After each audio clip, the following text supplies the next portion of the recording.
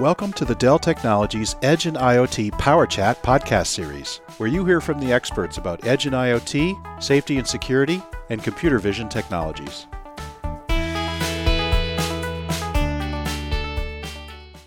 Hello everyone, Bruce Hall here, and welcome to another Dell Technologies Edge and IoT PowerChat. And today we're going to talk about capturing and using data from the edge. And our returning guest is Mr. Dave Graham, who's the Director of Emerging Technologies Messaging for Dell Technologies. How are you doing today, Dave? Doing wonderful, Bruce. How about yourself? Very well, and great to have you back on the podcast. Could we start with a little bit of your background, please? Background is pretty diverse and varied, but as it pertains to technology, I used to work at EMC. Then I spent a good solid 7.5 years over at Juniper Networks working on data center and edge technologies. And then in 2018, came back to Dell. I've been here ever since. Great to have you back with us. Let's start with a general question about data at the edge. Can you characterize the explosion of data coming from the edge?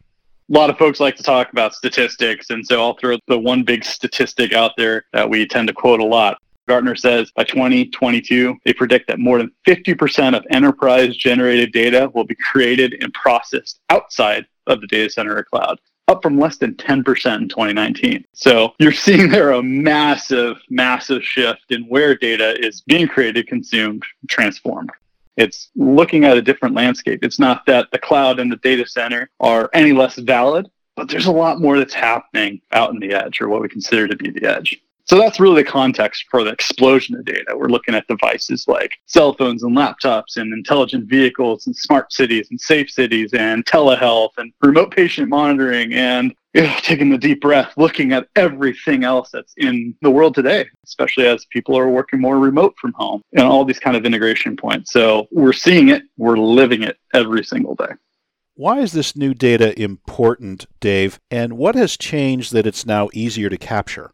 Some of the data is changing in the nature of the way it's being captured, to your question. We suddenly have artificial intelligence that's looking and reshaping and transforming that data into something that's more useful, more structured. It's able to draw relationships between disparate sets of data sets. There are other cases where we've been recording data, sensor data, for example, temperature monitoring stations, weather stations. But now we have this ability to correlate them together, which creates a new type of data, which creates a new visualization and understanding of what's going on. So all this data together, some of it old, some of it new, some of it synthesized from both sides, becomes that new data, that data explosion to your previous question. Can you give us some examples of where the data is actually coming from? It's coming from places like the emergence of next generation communications like LTE and 5G, Wi-Fi 6, that integration point from the consumer, coming from new sensor integrations like your smart fridge, your smart thermostat, your intelligent connected vehicle, like I said. And all this data together is combining, and they're new sources. We have to have new ways of ingesting it, and we have to figure out new ways of transforming it into something useful. Do you have a particular framework in mind that you use to help customers manage and use this data? So, Bruce, I try to distill things down to the simplest amount of words possible when it comes to explaining, let's say, the lifecycle of data. So I look at this process, or this framework, if you will, as the creation, transformation, and consumption of data. We have to start from somewhere. We got to create it. We have devices that create it, or sensors, or things that create it. We have processes, whether it be artificial intelligence, machine learning, training, inference, choose your poison, that does transformation. It takes inputs and turns them into outputs. And then those self-same processes, or consumers, or item X, or project X, or whatever, ends up using that and consuming that data, and the cycle starts again. So we look at it very, very holistically. There's a start, there's a middle, and then there's an end. So all along the way, Dell Technologies is really trying to look at what is that life cycle of data? What are the management opportunities, management possibilities, and what are the capabilities that we can bring both from an infrastructure perspective as well as an application and management perspective? That sounds like a great framework, Dave. I'd like to take you deeper into each pillar of the framework and start with creation. How is the data created? What are the different sources of this data? When we look at data creation, we're looking at different types of modalities now. We've all had cell phones for the last decade and decade and a half. So there's a lot of prevalence now. We can say that 20 years into the century. So we look at the data generation devices that we're using in everyday life. We have laptops, we have cell phones, we have tablets, we have cameras, we have webcams, we have a real prevalence of devices now that generate streams of data. I can look around my home and look at my smart thermostat, my smart switches in the wall, and each one of those is creating data. 10 years ago, that wouldn't have been a possibility. So these are new types of data. That's just in the home. When we start to look at industry, we start to look at things like intelligent connected vehicles. Cars now are generating, in some cases, over 1 terabyte of data just from the video cameras that are installed in it as they're processing that data and pulling it in, looking at stop signs, looking at traffic around them. That's a huge portion of stuff. Any example of devices in healthcare creating this data? The concept of remote patient monitoring and telehealth. That's massive amounts of data. Taking a remote EKG or blood pressure or any of these pulse oxidation type stuff. My Apple Watch creates data every single day based on my activity. These new sources were not there 10 years ago, or were in a smaller amount 10 years ago. So we're really seeing those type of devices, you can call them sensors, are becoming a new modality for it. Dave, how is the ease of transporting this data with things like 5G and faster networks affecting its creation and use?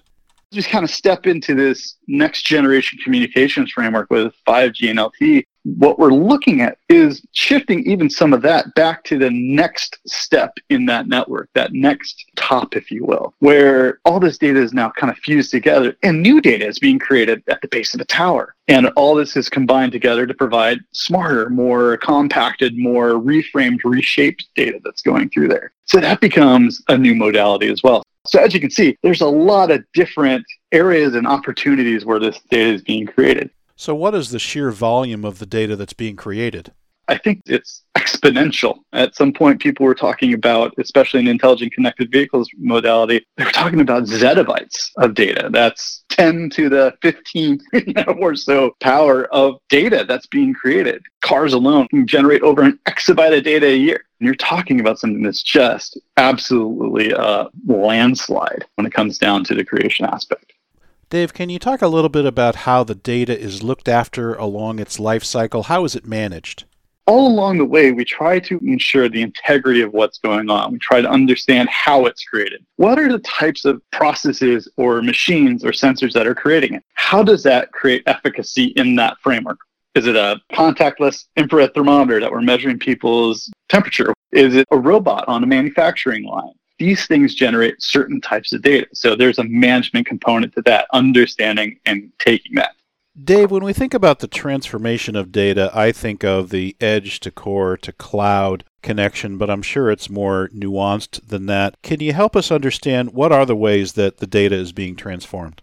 Similar to the new data generation possibilities, remember that next concept that I talked about where we're aggregating a lot of that data from simple devices or simple sensors. What we're doing is we're taking all that data, combining it together. Data in and of itself is not inherently useful. It's just a stream. But when you start to combine it, you start to correlate it, you start to compare it and contrast it to each other and then combine it and draw it out a little bit, you suddenly develop new insights and those new capabilities. So what we're seeing is data is being shifted. It's being analyzed. So we talk about data analytics as a huge component of this. It's being pulled together. It's being combined in new ways. We're using algorithms through machine learning and deep neural networks, for example, to take data from disparate sources and start to combine it together to recognize new patterns and recognize new trends. When we look at that, simple ones and zeros suddenly become graphs, suddenly become relational databases, suddenly become more structured in nature. And the outputs from that become inherently useful. So you're looking at this kind of continuum, that transformation pipeline, if you will, from highly chaotic data, if you will, to highly ordered and useful. And in some cases, that transformation process results in new types of data that then can be used for different purposes. This concludes part 1 of our podcast. Check back for part 2 where Dave explains how the edge data is consumed, how to ensure privacy of edge data, the role Dell Technologies plays in each step of the process, where to find more information, and final thoughts.